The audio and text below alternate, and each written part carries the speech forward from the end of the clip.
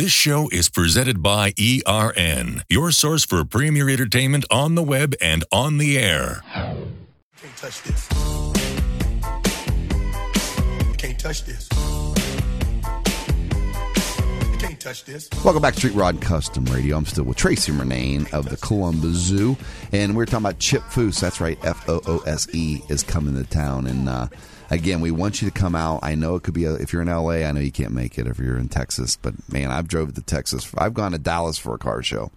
So this is becoming a premier show, and it's getting known throughout the world because it's cool. You're inside the zoo. Let's add another treat to that fact that you'll take care of somebody's room, the first caller to you. Okay. They can have breakfast with Chip that morning. Oh, that's right. We will add them to that. Oh, boy. So call me first, 614-557-8838. And for those of you who haven't had the opportunity or the pleasure to meet Chip Foose, he is the exact personality of Jack Hanna. He will shake everybody's hand. And real quick, Jack Hanna, if you don't know who that is, because some people really don't, which surprises me. That's true. He's a guy on Letterman and brings all the cool animals. No matter how long the line is, you will meet him and he will autograph for you. What a wonderful They guy. don't turn anybody down.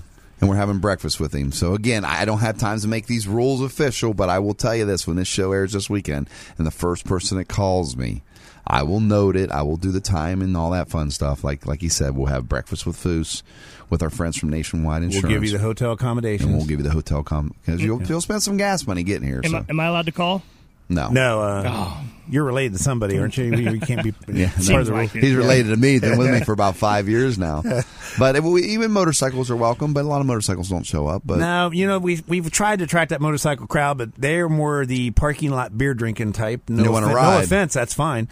But the car people are more the type to come and wander around and enjoy everybody else's vehicles. Yeah, I mean it's just a wonderful show. I mean, when I first heard about this, I couldn't believe it. What a great idea! Hats off to you guys for that. And I'm just glad I'm lucky to be a part of it. But we're talking. There's probably out of 1,000 cars, I would say half of them are 6-figure cars. And don't come trophy hunting because Chip was very impressed last year. With the turnout and the quality that we get. We get some good cars, and cars, like we said, from all over the Midwest. And I don't even care if you have a beater. Come on. Chance for you if you're restoring your car, if you want to bring it, at least you can look at other cars and get ideas. When I was building the 57, the thing I was fortunate enough, I travel a lot, and I was able to bring some West Coast ideas. Remember back in the day, if you were on the East Coast, we were 5 years behind the West Coast because we had no internet. When neon underlights, remember them silly little lights everybody put on their car like you were like hovercraft or whatever? Well, I remember when they hit, my buddy was from L.A., and he says, we did this a long time ago. What's with this everywhere? But go ahead and come here. You will see so many cool cars, and it's a huge event.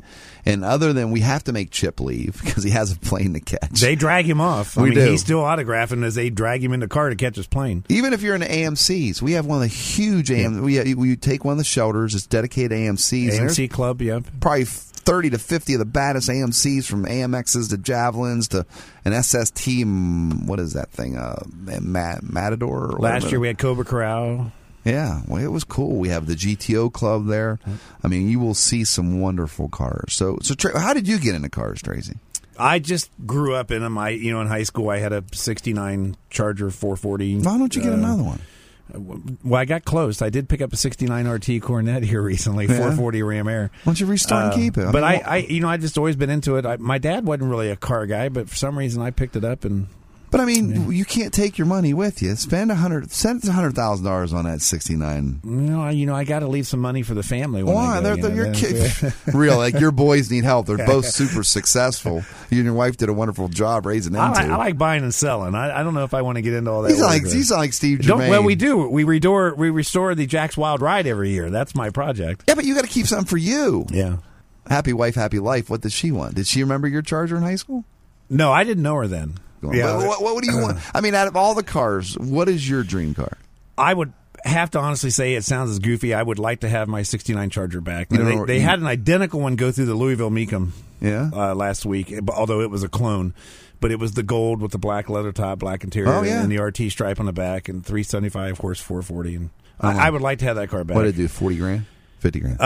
In the 50s, and it was a clone. There you go. Yeah, and I remember selling mine for $1,800 back in 1976. But then that's a lot of money back then. Oh, yeah. Yeah. Oh, I mean, I made $1.20 an hour. The good old boys of what's a loaf of bread cost back then. Yeah. I don't know how you compare that. I mean, now it's a loaf of bread. I know what a loaf of bread is. I just throw it in the cart when I go by. Who pays attention to that? But that's an inheritance thing. That car's not going to drop. Oh, no, that's true. That's true. If you buy one, then the only thing is you got two boys and both want a fist fight over it. No, they're not. I mean, jokingly. I mean, how do you leave a car? You cut it in half. They'll have big auctions, split the money. Yeah, them too.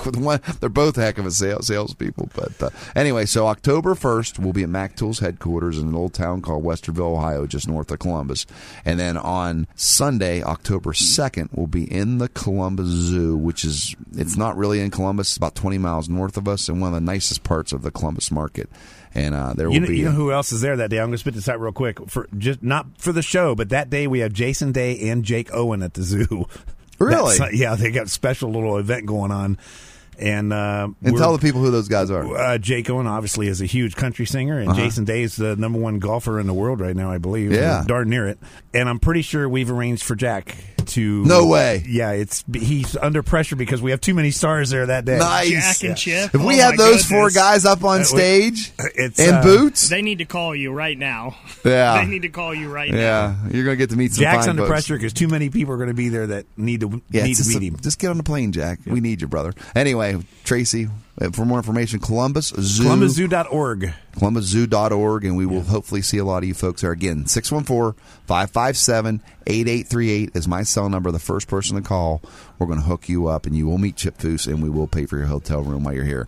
And this is Street Rod and Custom Radio with your host, Dan Boots Longinette, and Ryan Baker in the Fishbowl. The fires in their eyes and their words are really clear, so beat it.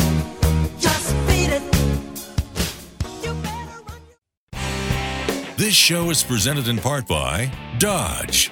Born Dodge. We'll be right back.